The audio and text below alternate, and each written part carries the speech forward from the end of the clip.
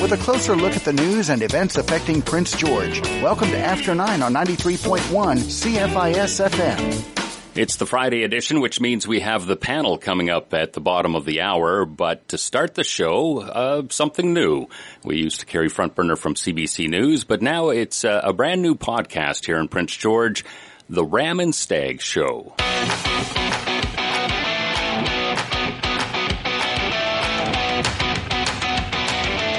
Hello. Today I'm speaking with Ellis Ross, member of the Legislative Assembly for Skeena. Mr. Ross has just announced his intentions to seek the leadership of the BC Liberal Party. He's a former chief councillor of the Haisla First Nation, a recipient of the Order of British Columbia, and a proud father as well as grandfather. Mr. Ross, welcome to the program. Thank you very much for having me. Well, let's start at the very beginning. You've decided to campaign for the leadership of the BC Liberals. Why is that? Well, mainly because it's an involvement. Plus, I'm really concerned about where BC is heading in the next 5, 10, 15, 20 years. I've always had a concern because basically whatever happens there politically or government-wise actually affects people. And that's where my interest really lies, in making sure that people are looked after and have a good future. I think that so much of that must stem from your own time and everything that you experienced there. Can you tell us a little bit more about your background? I'm not really a career politician. I've actually got into politics in 2003, mainly to kind of help support my junior girls basketball team, only to find out that my band council was broke. They had no money. And so in getting onto council, I started to understand what it truly meant to have good governance and actually what that provides for people if it's done correctly. Then when I joined the legislature, I got a good perspective on BC politics as well as BC governance. But the notion has never went away that it's got to be done for the benefit of people. I think that's something that's been missing in the conversations we've had, both in this country and elsewhere in the world, and even in our province, that, you know, it's the constituents, it's the people at the ground floor who need to feel like their leaders are listening to them and trying to take care of them. What do you think is happening there? Why do people feel so disconnected from their leadership everywhere? Well, from what I've witnessed in the last 3 years, there's an incredible amount of politics. Even our governments. They haven't really said anything about my attitudes towards trying to make life better. They're just trying to bring me down. They're trying to misrepresent what I said last year or 2 years ago. But I haven't really heard anything from anybody talking about why I really do this in the first place. So I think it's an incredible amount of politics, rhetoric, and narratives from people that have no interest in basically looking after the average citizen. Is that what motivated you to join your band's own council and to try and make things better for your own people? Well, initially, but it took me a good 6 months to a year to realize the true nature of what an Indian Act Council was going through. And it took me a bit longer to realize that I was in a position to actually affect change. But it meant dramatic change. And it meant me walking away from the rhetoric that I had learned before and the false narratives I had learned before. And that's what I see right now in BC politics, is that everyone's talking about all these big issues, but none of it really affects the average citizen who just wants to pay off their mortgage, wants to buy a house, wants to pay their rent bill, wants to put food on the table. None of that applies to that. So my interest is basically just get away from the politics and actually get back to true governance. That true governance, it's something that actually has a long legacy in British Columbia on both the right and the left. People who have tried to make things better for British Columbians. What do you think happened along the way there? Why does it seem like the leadership isn't as invested anymore in what happens on the ground floor in BC? I don't know, but it's similar to what I experienced when I became on the chief council for my small little band. You got these high level conversations, but the real issues are what's affecting people on the ground. And it takes a real bold vision and statement to say, I'm not going to talk about those big high-level politics that actually gets everybody excited. I'm going to see what I can do to actually address poverty, people from going to prison. I'm going to see what I can do to address kids going to government care. And it's not going to be a happy conversation. It's not going to be a happy journey. But the end result will pay off 10 times over if we do it right. And it's actually a discipline, but it's getting away from the politics. The distraction politics is what we call it up here, in my family anyway. Distraction politics. It does seem that way with so many things. I find that, especially when it comes to development or questions around the Indian Act, I mean, I am myself a Status First Nation person. I have never really agreed with the consensus narrative around that or any of the ideas around victimhood. I'm not saying bad things didn't happen, But the problem is, how do we move forward from that? And it seems like a lot of people are making money off of kind of keeping the narrative the same. Do you find that as well? Oh, yeah. And in fact, when I got on to Chief and Council, our council used to say that First Nations issues are a multi-billion-dollar industry in Canada. Whether you talk about the courts, the Indian Act, politics, it makes a living for quite a few people. And this is typical of what happens when people truly don't understand, the real issues and what the real solutions could be. And so that's what I'm seeing here in BC in terms of the distraction politics. I mean, I'm talking about, how do we rebuild our economy? How do we rebuild our society? How do we rebuild our communities and our families that have been, basically separated artificially? It's going to take a huge discipline to bring that all back to make us even a stronger province than we were 3 years ago. Let's go through just a brief history lesson, again, into your own background there, especially as it has to do with First Nations issues and development. Your nation was part of landmark decisions, part of landmark signatories to the LNG project that's happening. I know that you have been in the news having to fight your corner on why you guys made that decision and, of course, how important it was to your people. What do you find as the opposition there? Why is the narrative so hard to counter? Because, it's just not sexy enough. I've seen these politicians get on the bandwagon of talking about the high level politics facing First Nations, and yet none of them truly understand what a First Nation is going through. I mean, I've been in the legislature and I've put up my opinion in terms of First Nations engaging with the economy, for example, and why. And I have not gotten one single response from the legislature. And you talk about the legislature, there's 87 MLAs there, and a number of them cite their First Nations background and their heritage. And yet I'm getting up here and I'm giving a narrative that's actually contradicting what the legislature is trying to do. And I get no feedback. I get no pushback. I mean, because I lived this experience on reserve. I lived it. I actually reviewed the Indian Act issues. I reviewed rights and title, and I reviewed economic development in that context, not only from the context of First Nations, but economic development in terms of what it does to a region, what it does to a province. And that just doesn't make the news. In terms of what we did up here in Kitimat, for example, the LNG industry, that's a province-changing initiative. Changed the face of BC, and it could sustain us for the next 20, 30, 40 years, if we can encourage investment to come back into BC, and create a framework for a healthy economy. It could, but the politics is actually, working against that. It's interesting, isn't it? It seems that if you blockade something, or if you get in front of a railroad track, or you're in front of the legislature making a lot of noise, you'll get a lot of attention. But if you just sign a document that might actually benefit some people, somehow no reporters show up, hey? Or say if a 22-year-old First Nations girl gets a mortgage off reserve in her own right with no help from the Indian Act, no help from the Bank Council, she's just got a job, got a good credit rating, and she buys a house. That is an incredible story. And that's where I really envision First Nations going in terms of independence at the leadership level, at the individual level, and it just makes BC a stronger place. But that just doesn't make news. And that story is replaying itself all over up here in Kitimat and Terrace and the surrounding region now. And it's because, that success breeds success. The LNG industry opened up that opportunity.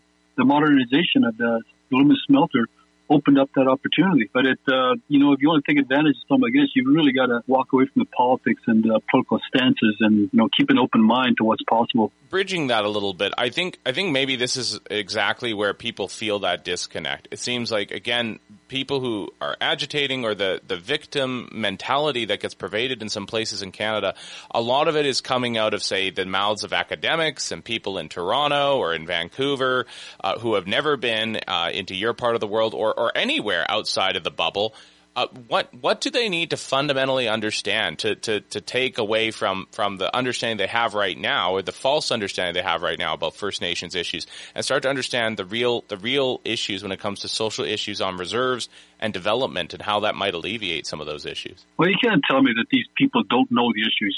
I mean, it's been in the media for the last 30 years. I mean, the statistics are out there, and they're horrible statistics, talking about prison rates, talking about substance abuse, talking about children in care, talking about suicide rates. And the only difference that I bring to the table is that I lived it, and I was surrounded by it my entire life. I'm still living in a reserve right now. But if you apply this to what BC is facing now, it doesn't matter what your background is. Doesn't matter if you're an immigrant or a first-generation Canadian or fifth-generation Canadian. We're all going through the same thing now. We're all facing these mental issues. We're all getting stressed. We're all talking about what it means to have a job in our community, but we're getting distracted by the political conversations that really got nothing to do, with the idea that I want to get a mortgage. I want my kids to get a mortgage here so they can grow up next to me. I want my grandkids close to me. To do that, you've got to talk about the realities of what's going on around you and what actually provides that. And this is what turns me off about politics. I mean, if a lot of people are talking now about sustainable economy and bringing back manufacturing and talking about value-added products. Yeah, okay, let's have that conversation because that's my background. That's what I've talked about for the last 16 years. And I know there's a way to do it, but you've got to get away from the idea that, that the politician's going to bring something else up with you to take you away from that conversation, which is really, fundamental to our strong communities and our strong province.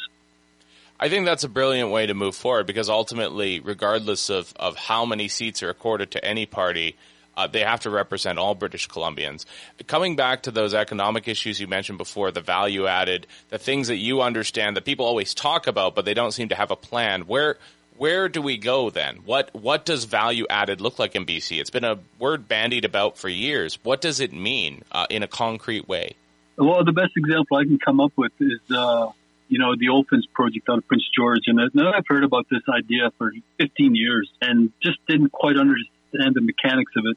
Existing natural gas pipeline in BC. And the idea is you take out some of the byproduct from that pipeline, and then therefore you're sending a more pure, clean product to Asia. But the product you take out, you actually turn into high-grade plastics. And if Boeing, the aeronautical company, is actually interested in this concept coming out of Prince George, then I think we're onto something. And if you start to build this idea of taking some product out of a pipeline and actually making a product in Prince George or Kitimat or northern BC or Vancouver, then actually what you're doing is actually building a framework for a manufacturing economy. The other one that quite surprises me, and British Columbians have got to be thanked for this.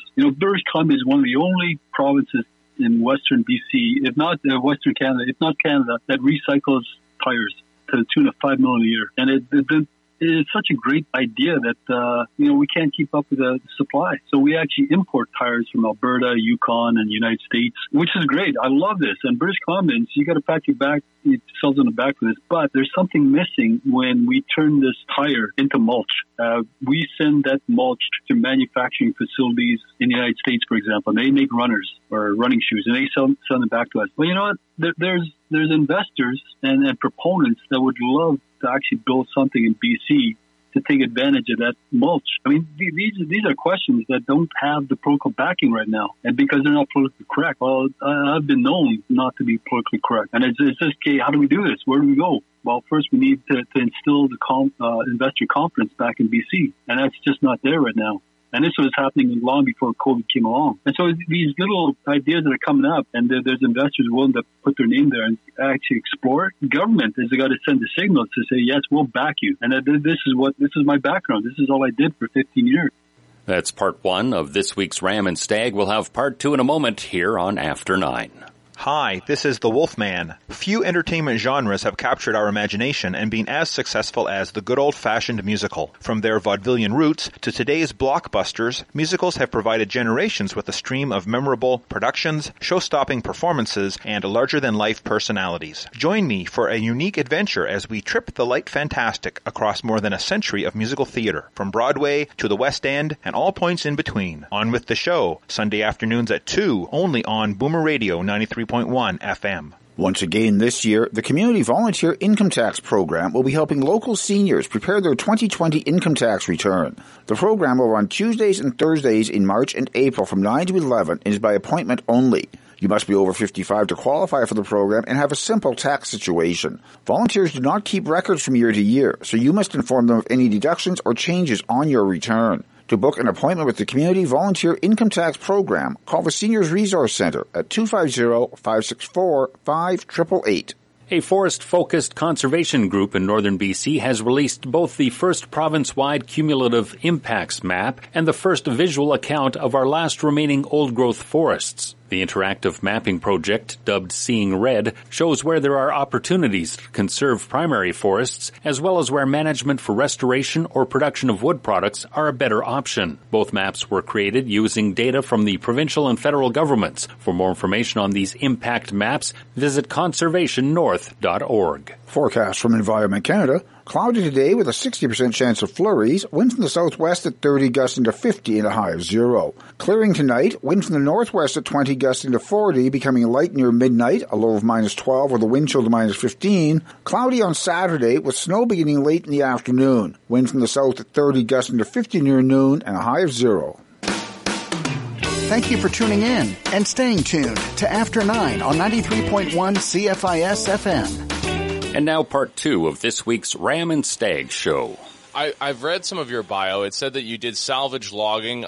There's also a taxi cab company in there. You're a self-made man. Was that what directly led you into your time with the Haisla Nation as counselor, as well as into your spot as an MLA? And is that the experience you took with you? When there was absolutely no jobs in Kitimat, there was nothing. And so me and my brothers, I was lucky. My oldest brother, was a journeyman carpenter, and he took me and taught me a lot of things about the construction industry. We went into business together with hand logging, and we did it, but it was just mainly just trying to stay afloat. And so when I got older and I got into the political arena, I went with the idea that there was a number of leaders out there that were fighting for a guy like me, to kind of make sure that I had a future, that I could get a job in my hometown. And in reality, I saw all the difficulty that came with it. Mainly, there was bigger issues on the table, and there was that actually distracted you from it. There was also narratives that actually, took you away from building an economy. And so by the time I became chief counselor, I understood all this, and I just took all that stuff away and just said, no, we're going to focus on the economy, and the benefit is going to go to the people of the region. And when the region succeeds, you're going to see better services. You're going to see more doctors move in, more nurses move in, and likewise. So it was kind of like a bigger picture thing that I was looking at. If you build it, they will come. It's an old rule, but it seems again to have been forgotten. Everything seems to be about advertising, what's politically correct, how to properly market things to people. The questions of integrity and just leading towards a better future, again, it seems to be missing everywhere in the world, even here in BC. I'm thankful that you're mentioning that. What then, if we're looking at this way forward, if we're looking at how we're going to get ahead as a province, what's that first thing then on the agenda? You've achieved the leadership, you've won a majority in the legislature. What are your first items on the agenda?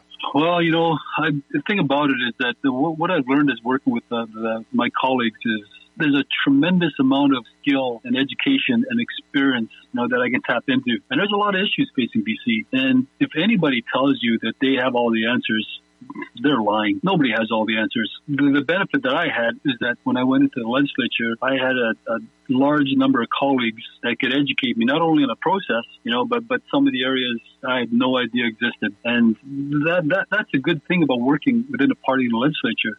Everything I've really done in my life wasn't on my own. I came up with some concepts, I came up with some ideas and visions, but I really need other people to fill out that vision. And so when I go in a situation like this, I really rely on a lot of different people to actually make, the vision happen and work out. And that includes staff, that includes lawyers, that includes consultants, that includes fellow MLAs. And it's the best way to actually address an issue to make sure that you've covered, all the bases. And so I've said this before, is that, to bring back BC, number one, you get rid of the politics. But number two, I really strongly equate a strong society and a strong province with a strong economy, because I've lived through the opposite. And so I'll be relying on a lot of different people to actually fill in the blanks for me. British Columbians have always loved fighters. I know that you are a strong advocate for both your region, but also for BC in general. I saw that interview that debate that you had on CTV with, I believe it was Pam Palmetto or whatever her name was. I think you did a great job, and I think British Columbians enjoy that. People might caution you sometimes about trying to be more politically correct. What do you say to those people? I try. I try. But my biggest critic in terms of that approach is my wife. She absolutely hates my temper. And I think about that a lot of times when I'm getting hot under the collar. And she doesn't pull punches at me. She won't even look at some of the interviews that I've done where, she knows I'm getting angry. And so I try to keep that in mind. But, at the end of the day, I'm looking at my experience that I lived, and at the end of the day also, I just hate to see people suffer. And it feels even worse when you can't help. How do you do an initiative that helps a broad range of people? And I think, and I've said this before, is that the only thing missing that I've seen from the economic development plans from other groups is that, okay, we know the economy, a strong economy is going to help the majority of people. That's great. But I've also seen, and I've also worked it through, where a strong economy can help those that are most disadvantaged. We just need a helping hand, and that's one of the measurements I use when I'm looking at how to build up a strong economy for the sake of a strong society. Perhaps that's one place that we can explore a little bit. What the party needs to look like and everything else, that's a debate for another time. But it is a bare fact that a lot of the ridings that were in the suburban areas were lost in this most recent election. How are we going to make sure that the interior of the province and the urban areas of the province down to the south and to the west, how are we going to keep those things connected? How are we going to make sure we're all on the same team when sometimes it seems like there's such a disparate vision between those places for British Columbia? The people in Vancouver, it's becoming pretty obvious what the people in Vancouver think. It's especially the younger people. I mean, there's a fear that they'll never own a house in the places they grew up, whether it be Surrey or Coquitlam, and I got to agree. Rural people have the same fears, whether or not that we'll ever own a house. I see Vancouver people talking about the environment. Good. That's where I come from. That's where I got my start.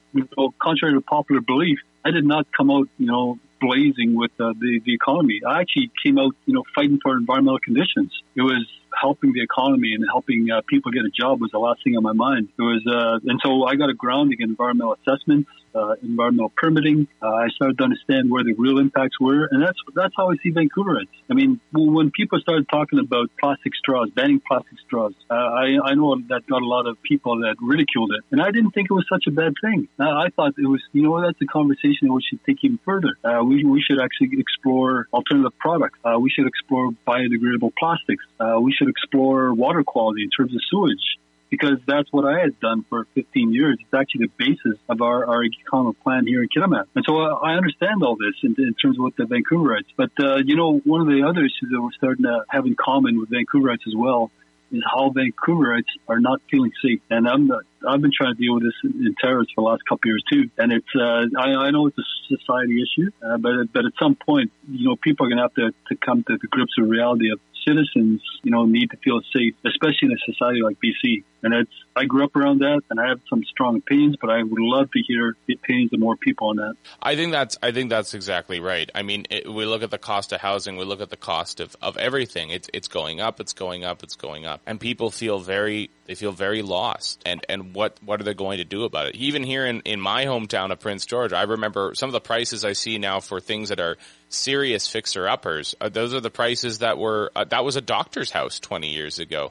What do we need to look at if that's even happening that far away from Vancouver? What is that whole BC approach to making BC life more affordable and making sure there's a better future for British Columbians? Well, this is happening all over the world, basically, in terms of attractive places where people want to buy real estate. And it comes down to supply. How much supply do you have, to address, how many people want to actually buy a house and live in urban Vancouver?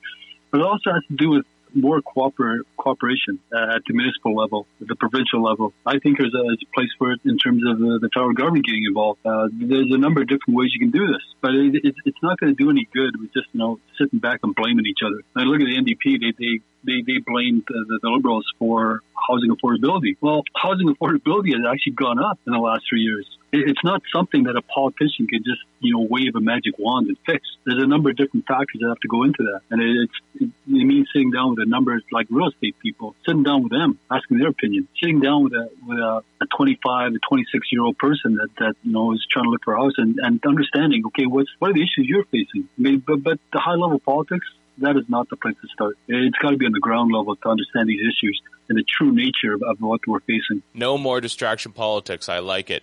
Mr. Ross, is there a way that people can connect with you as you journey in this leadership race? How do people get involved, and how do people become part of this movement you're trying to create? Well, currently I'm on Facebook, and then we're going to start to put together a lot of different lists in terms of how to contact us by phone and by email, and basically stay tuned. Absolutely. Well, we'll be putting those up as soon as we know them. Again, Ellis Ross, first contender for the BC leadership race. It's been great to have you on the program. Thank you very much.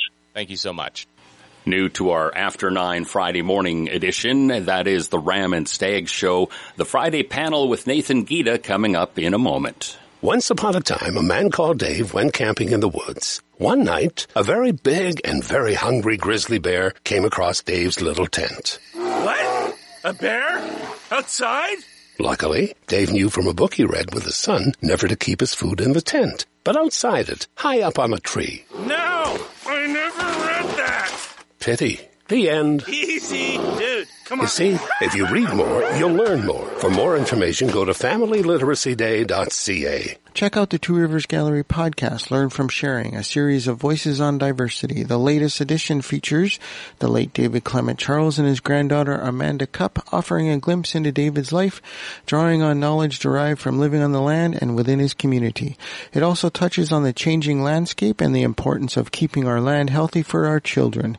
Caring for the land and each other. The latest Learn from Sharing podcast, available online at tworiversgallery.ca. Join the Method Dance Society for free online workshops on contemporary movement and dance. Hosted by Method Dance Society, a half dozen guest instructors will help you develop your dance skills. Workshops run Saturday afternoons at 3:30 through May 8th. Register for one or all the sessions at methoddance.ca. Free online workshops in contemporary movement and dance from Method Dance Society, Saturday afternoons at 3:30 through May 8th. The spring season for the Prince George Symphony Orchestra's 50th anniversary is online. There are still 2 concerts remaining, a String Beans Kinder concert on Sunday, March 7th, and Baroque Hits on March 13th. Both will be offered online. Tickets for each show are $20 per household, available at pgso.com by phoning 250-562-0800 or dropping by the office at Studio 2880, Monday to Friday between 9 and 4:30. Enjoy the new virtual spring season of your Prince George Symphony Orchestra at pgso.com. This is After 9 on Prince George's Community Station, 93.1 CFIS FM. Yes, good morning. I'm Nathan Gita, your host, and I'm joined by Eric Allen, Herb Martin, and Art Betke. We are the panel that we have here on Fridays, and we're going to start with a discussion about Canadian procurement. It's a perennial problem in this country. Our military procurement strategies go a little sideways often. For first reactions to the fact that maybe we should just buy our ships from somewhere else, we'll go to Herb Martin. Herb. Well, the biggest problem we've had in this country is that there's a lot of our industry controlled by oligarchs. You look at the Irvings and the Maritimes; they basically can control the Maritimes, a lot of the industry there, and we're not getting any kind of competition for. There's no price competition.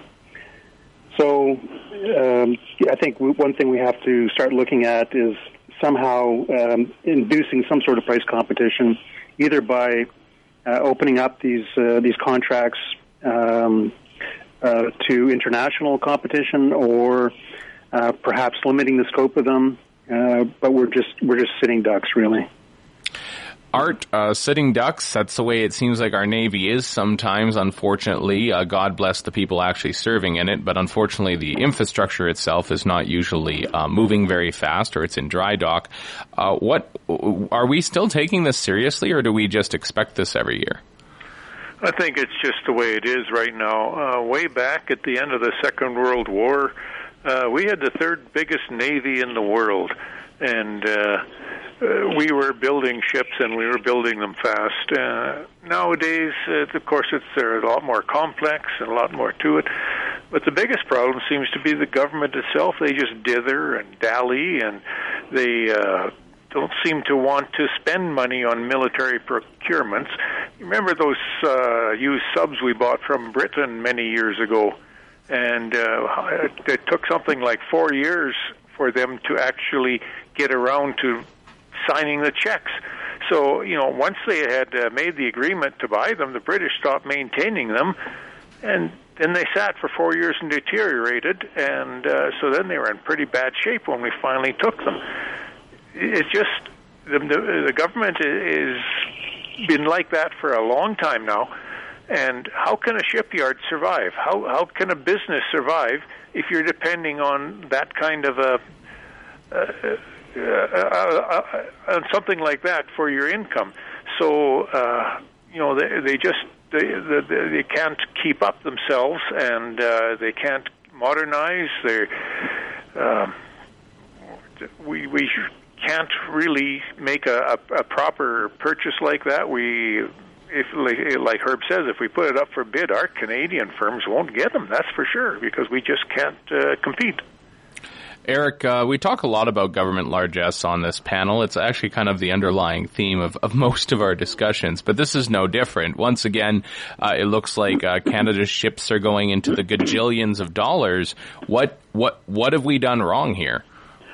Well, we dropped the ball quite a while after the Second World War, but I think we need to say it. What we've done is we rested on our laurels, and we let the United States look after our military needs and basically our defense.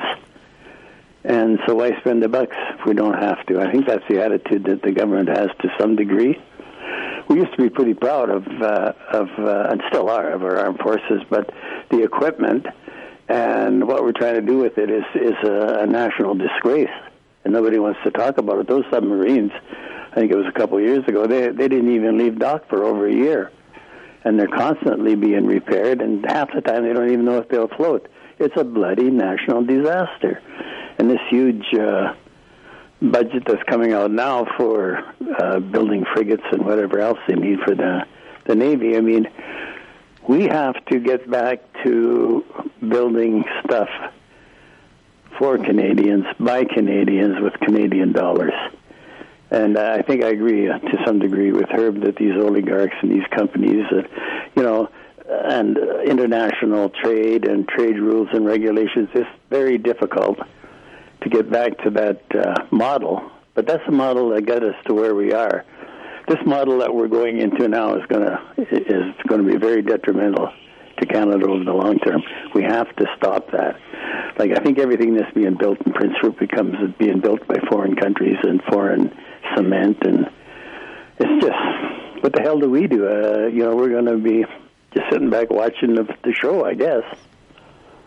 Herb, I mean, this is an ongoing discussion. It doesn't matter, it seems, what we're talking about, the jets especially, but also the ships. And of course, much to our chagrin and to our shame, probably, the last supply ship got dragged back to port by our American allies because it ran into trouble out there, I think, near Hawaii. What are we doing wrong? Why can't we seem to put this together? We have engineers. We built the Canada arm. Yeah, I mean, actually, but running a Navy is quite a different kettle of fish altogether. We're a small country. We've got a huge coastline. After World War II, we had the world's third largest Navy, was it? But that was disbanded fairly quickly because that's pretty costly to maintain. So we've got to choose our opportunities carefully and go after them. We can't be all things to all people, and especially not with 40 million people or less. So we really have to target our opportunities and decide where we're going to excel, because otherwise we'll just be a jack of all trades and master of none. Art, I mean, we seem to even lack the capability maybe to arrive on our own shores, especially if they're far-flung, say, in our Arctic. And there was always that talk of getting the icebreakers underway. They're still, I believe, under construction. I don't think any of them have been launched yet. What do we need to do differently?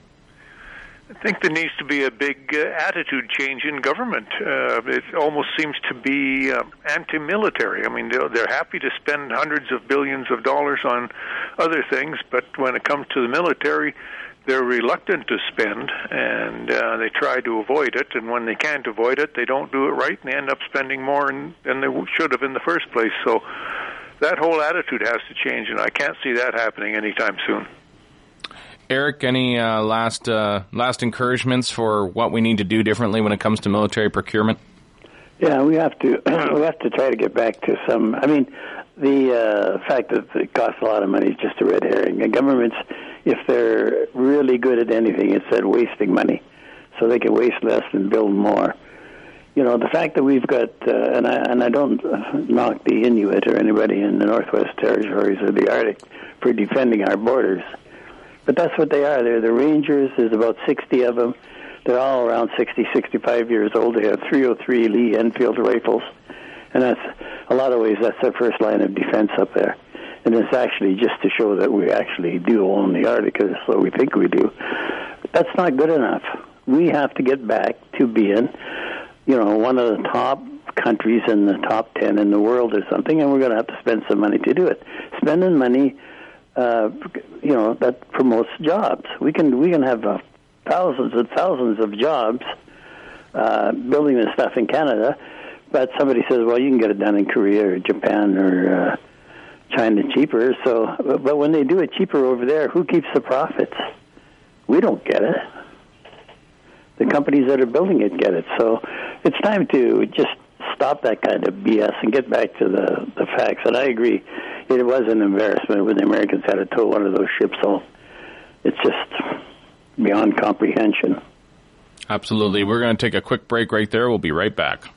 Check out the Two Rivers Gallery podcast, Learn from Sharing, a series of voices on diversity. The latest edition features the late David Clements Charles and his granddaughter Amanda Cupp, offering a glimpse into David's life, drawing on knowledge derived from living on the land and within his community. It also touches on the changing landscapes and the importance of keeping our land healthy for our children. Caring for the land and each other, the latest Learn from Sharing podcast, available online at tworiversgallery.com. Two Rivers Gallery is excited to present a new exhibition featuring work by Prince George-based artist Audrey McKinnon. I Miss Your Faces is an exhibition installation hybrid which considers the importance of human connection, especially during a global pandemic. Check out I Miss Your Faces by Audrey McKinnon through March 14th at the Two Rivers Gallery, open Tuesday through Thursday, 9 to 5. Two Rivers Gallery, where creativity flows in the Canada Games Plaza. Volunteer Burnaby has online training for Volunteer Resources Administration. The 4 courses available are Preparing Your Organization to Involve Volunteers, the Volunteer Cycle 1, the Volunteer Cycle 2, and the Professional Practice of Volunteer Administration. Complete all 4 courses and you'll receive a refund of 10% of the total cost. Full details are available through the training link at volunteerburnaby.ca. Volunteer Resources Administration online training, available now through volunteerburnaby.ca. Forecast from Environment Canada. Cloudy today with a 60% chance of flurries. Wind from the southwest at 30, gusting to 50 and a high of 0. Clearing tonight. Wind from the northwest at 20, gusting to 40, becoming light near midnight, a low of minus 12 with a wind chill to minus 15. Cloudy on Saturday with snow beginning late in the afternoon. Wind from the south at 30, gusting to 50 near noon, and a high of 0. You're listening to After 9 on Prince George's Community Station, 93.1 CFIS FM. Yes, good morning. We're back with the panel. We're going to talk a little bit about things a bit closer to home here in BC. Obviously, we're getting near a year into the coronavirus pandemic, and there's a lot of questions when it comes to leadership and that sort of thing. We'll talk a little bit first about the pandemic itself and how that's been developing, and maybe pivot a little bit later into the BC leadership race for the BC Liberal Party. Herb, the pandemic's almost a year on now. How would you assess the leadership of those who have participated in it so far? Well, in BC, I guess we've done, I guess, all right. It's not stellar. There's been some mistakes along the way, but if you look at the mortality rate as compared to different states in the U.S., we're doing quite well. We're at 1/8 the mortality rate of New York. We're about 1/7 that of South Dakota. So, you know, there's we've done some things right, and look, but there has been mistakes. No one's perfect, and I think there's been a lot of on-the-job training. I guess give it a typical Canadian approval and saying, you know, it's not bad, but could have been better. Typical Canadian approval. Art, I think that something that people kind of almost forgot about already is that we did hold a provincial election in the middle of it. Was that a referendum on how the government was handling it? Because if it was, they got a pass, they got a majority. No, it had nothing to do with the pandemic. It was just a referendum on how they've done since being or appointed into office after the Liberals were voted out. Horgan and his people did fairly well. So with everything, not just the pandemic, but with everything in the economy and government spending and everything else, we had a surplus budget, and so people were quite happy with them, and so that's why they voted that way. I don't see it was a referendum on the pandemic at all. I think the pandemic is just following typical patterns, and it's coming down now. It'll be quite low in the summer, and we just might have another increase in the fall if the pattern follows through. Eric, I was on the radio earlier with Ellis Ross about, what it means to be a leader and what it means to help people in all parts of BC. With the pandemic, without the pandemic, do you see that leadership happening on either side of the aisle in Victoria these days? No, I don't. And I'm totally, not that I ever was very happy with the NDP, but I'm less happy with them now. Horgan came in there with some things that he was going to do and never did. So that doesn't say much for his leadership. And, the Wilkinson, he just bailed. I don't know why he got in there in the first place, but he just bailed after the election. And now, I think Kevin Falcon and Kamloops is trying to get back in there. He was really upset when Christie beat him out. So he's probably going to be the front runner here fairly quickly. And Mike Morris here locally, I've seen something somewhere that he's speaking about maybe running for it, and then this chap you had on today. But these aren't what you would call leaders like in the old days, like WAC Bennett or Gillardy or somebody that has, some of our leaders, like they have to have character and charisma. You can't just put a white board on a wall and paint it white and expect or pretend that you've done something. We need somebody that's going to stand out there and tell it the way it is and do it. And I don't see that happening. I see people hiding behind trees, hoping nobody notices them, pick up their check and go home. That's what's happening with BC politics. I haven't heard in the last God knows how many years any politician on his own volition stand up and say, this is not right, this is what we were voted and elected for, and this is what we should be doing. You hear nothing. And you hear nothing from City Hall or the councillors other than when you get an issue and they make a few noises, and then that's the end of it. Everything settles down. We need leaders, real leaders, and we don't have them right now. Herb, to that point, what do you think the next leader of the BC Liberals is going to have to think about? We're into the leadership race now. It's very early, yes, but what are some of the things they're going to have to think about as they start marching towards, hopefully, the premiership? Well, this whole post-COVID economy is going to pose a lot of challenges, and there's going to have to be some new solutions.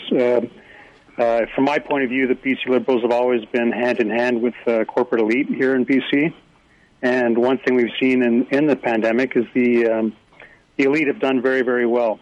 So somehow I think the BC Liberals are going to have to start coming up with some tough questions for themselves about how they want to be seen being aligned with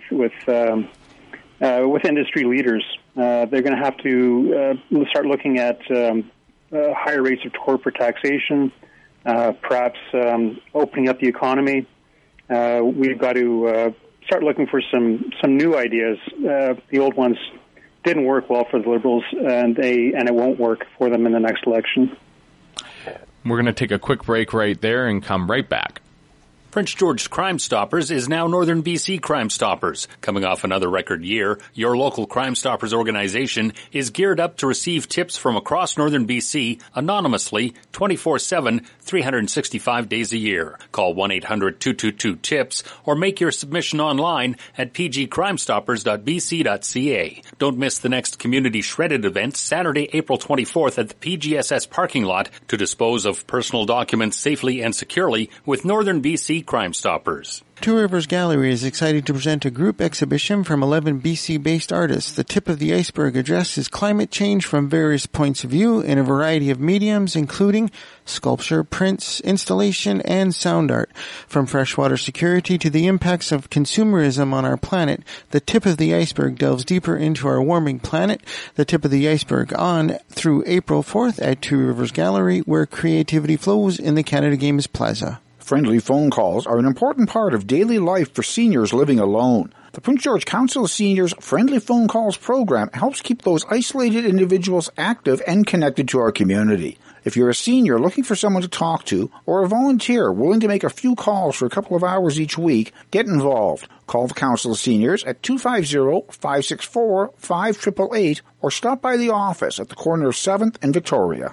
Looking for something to excel at? Start with CNC's Basic Training Excel Bootcamp and work your way up. In today's working world, an understanding of Excel is a requirement for nearly all professionals from administrators to project managers. CNC's new online course is instructor-led over 2 evenings. The registration deadline is April 7th for the next bootcamp, which will take place April 14th and 15th. For full details, contact the college or go online to cnc.bc.ca.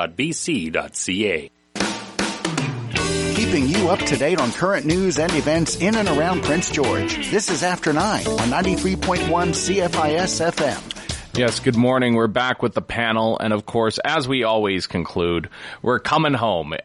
There's always something going on with City Hall. There's always something happening when it comes to spending. And who knows what else. We'll start with Art. Art, what's on your radar when it comes to the city and what's happening locally? Oh, what I'm seeing is they still don't seem to be taking this fiscal situation seriously. So they approve spending measures without really thinking about them. They're not really getting into any restraint. It's like they don't realize what's happening with their finances or think somehow they're going to get bailed out.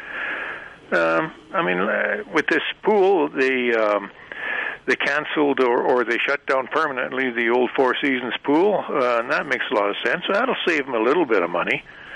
But then they seem to be spending more money on a ninja obstacle course on the new pool. Like it's like they just don't get it. What will that cost us?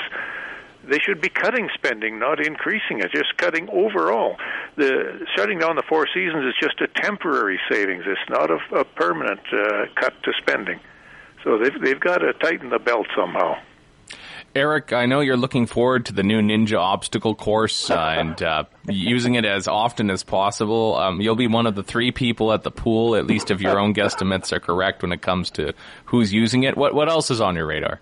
Well, the whole thing, I agree with Art on that one. The whole thing with or maybe Herb to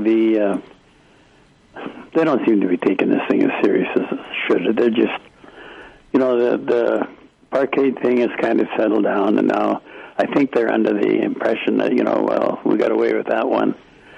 Things have settled down, so now we'll carry on up to Khyber. But no, I think the time has come to stop the spending, stop the taxing, stop coming up with these goofy ideas that you have to build all this stuff all the time. I was talking to somebody the other day. We have 6 hockey rinks in Prince George. 6. I'm not on top of the file all the time, but is there any other city in Prince George, the province, that has 6 skating rinks? I sincerely doubt it. We could have kept that old pool going for another 5 years or something, and then, looked at the best location and built it. So the real question is, why the rush? Why the big hurry? Why are we spending $7 million to tear down a hotel that could have been used for some reason, or at the very least left alone so we got the tax dollars, knock it down, throw it in a dump, move a pool over there. So $10 million later, we've got a facility there, but now we've lost this tax from the hotel for the next. Well, we just lost it; it's gone. And I can give you hundreds of instances where we've torn down buildings and lost a tax and had a government building go in there or something. Or the Northern Sports Center cost us $300,000 a year for people to go up there and walk and play soccer, and then we shut down the Civic Center because we're not using the basketball courts. It just goes on and on and on. It's just unbelievable, and I don't think anybody is really having a hard look at spending. Herb, I think the reason that we have so many hockey rinks is that we're getting ready for when we bring our own NHL team here to Prince George. We're gonna found one. We're gonna be ahead of Saskatchewan. We're gonna get an NHL team before they do. What do you think? I think, I think one thing the city could do is start looking at maybe creating some outdoor hockey rinks. More outdoor hockey rinks, and perhaps some with ice making capability. This is, once you start putting them into arenas, it's very high cost, and I think we could do with more neighborhood skating rinks. And there's some areas of the city, especially near the downtown, the so-called ghetto, that I think would really benefit from that. There's a real lack of recreation opportunities for kids in areas like that, and that's something where the city could spend some money. The one thing they are doing, they've introduced some whistleblower legislation. Hopefully, that'll allow employees to be a little more forthcoming. They should also perhaps put into place some sort of money saving a tip jar or something where city employees could suggest ways to save money and be rewarded for it. I think that might be it might actually turn some dividends. Yeah, no, I enjoy making suggestions to my boss as well. I don't always get a Tim Hortons gift card for it, though. I usually get shouted out of the room. Art, it's these aren't terrible ideas. It's just. Is it a cultural thing? Are any of these symptoms going to be changed until the culture changes downtown? Who's that directed at? That's directed at Art. Oh, boy, I don't know how that's going to change downtown. It's a mindset, and I don't think you can change that mindset unless you vote those people out and get other people in. And how long will they last before their mindset changes too? Where are all these properties around town? Somebody has suggested a while ago that the city could actually get a big boost in revenues by selling off a lot of these properties that they own. An example, what are they doing with the old fire hall? That would be a nice facility for the farmers market or something, but what are they going to do there? Are they going to tear that down and build something else too? Are there plans about, what's going on? Let us know, please. Eric, we could use it for a farmer's market. There's all sorts of vacant lots and property around here. What do you think we need to do with it? Well, I'll tell you one thing. The decision what's going to happen to it's been made a long time ago. And what's going on downtown, they know what's going on there. You don't just arbitrarily tear down one swimming pool and move it across the street for no reason. It could have been built in College Heights or anywhere. So there's a master plan there that we're not privy to. But I did, and I think it was Wells or somebody made reference in some of the correspondence that building will be demolished. And it'll end up in the dump. That's where it'll end up, along with the swimming pool. It'll end up in the landfill, along with Days Inn, along with the Prince George Hotel, and everything else that the city touches ends up in the landfill. And then they turn around and raise our taxes because it's too expensive to run the landfill. It's just unbelievable. There is no planning here. And this whistleblower thing, just as an aside, if you got good management, you don't need whistleblowers. A good manager knows what's going on and can take care of some of this stuff. Again, these managers we got, they're hiding behind telephone poles. Nobody's getting out there going to get in the firing line, and it's not good. We're paying huge dollars, like city manager, $265,000 a year. It's unbelievable. I looked back at some of the old city managers. Paul was a city manager for 17 years. And prior to him, it was Chester Jeffries. I'm not sure how long Chester was there. It was probably 15 years. And then we get to Derek Bates. It drops down to 6 years. We get interim with Soltis for a little while. Then we get Beth James, 20 months. And then we get Soltis as a manager. She's gone within 3 years. And now we don't have a manager. No wonder we're having problems. We've had 4 or 5 managers in 8, 9 years. Where one used to last us for at least 15 years. The whole thing has to be shook up. I think that's actually a really good point, Eric. And we'll kind of go along in a firing line here a little bit with the panel as we get to the closing here. Everybody will get a chance to weigh into this. What's the one thing in the culture at City Hall that needs to change? Herb? The idea that the city can actually plan and change the nature of the downtown. The city should be there to aid and provide services for the town, not to transform it. Art. They have to get out of the idea that they have unlimited amounts of money to spend on all kinds of pet projects and the kind of transformation that Herb was talking about. Just need to change their mindset into basically miserly restraint. That's what we have to do going forward. Eric, I'll give you the last word here. Well, they got to get responsible and have people in the different departments that have responsibilities to make sure that they're using them. We had a good downtown back in the old days before everybody moved out to Parkwood and then further out. And I was looking at some old pictures the other day, and it was a great downtown. I remember it when I was a kid. Of course we could have it, but it's going to take some leadership, and people are going to have to do something besides spending money. The city spends $168 million a year, every year. Every penny that comes in, they spend it, and then they borrow more money. How long? This has been going on for 10 or 15 years. That's got to stop. It certainly does. Well, that was the panel we have on Friday. Thank you so much for tuning in. Tune in again next week for more thoughts on After 9.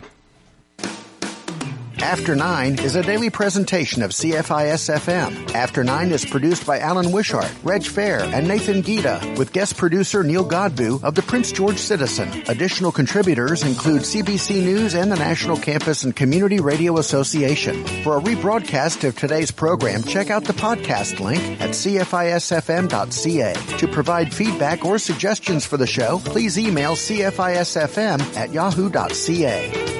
You're listening to 93.1 CFIS-FM, proudly partnered with local community groups like the Prince George Symphony Orchestra.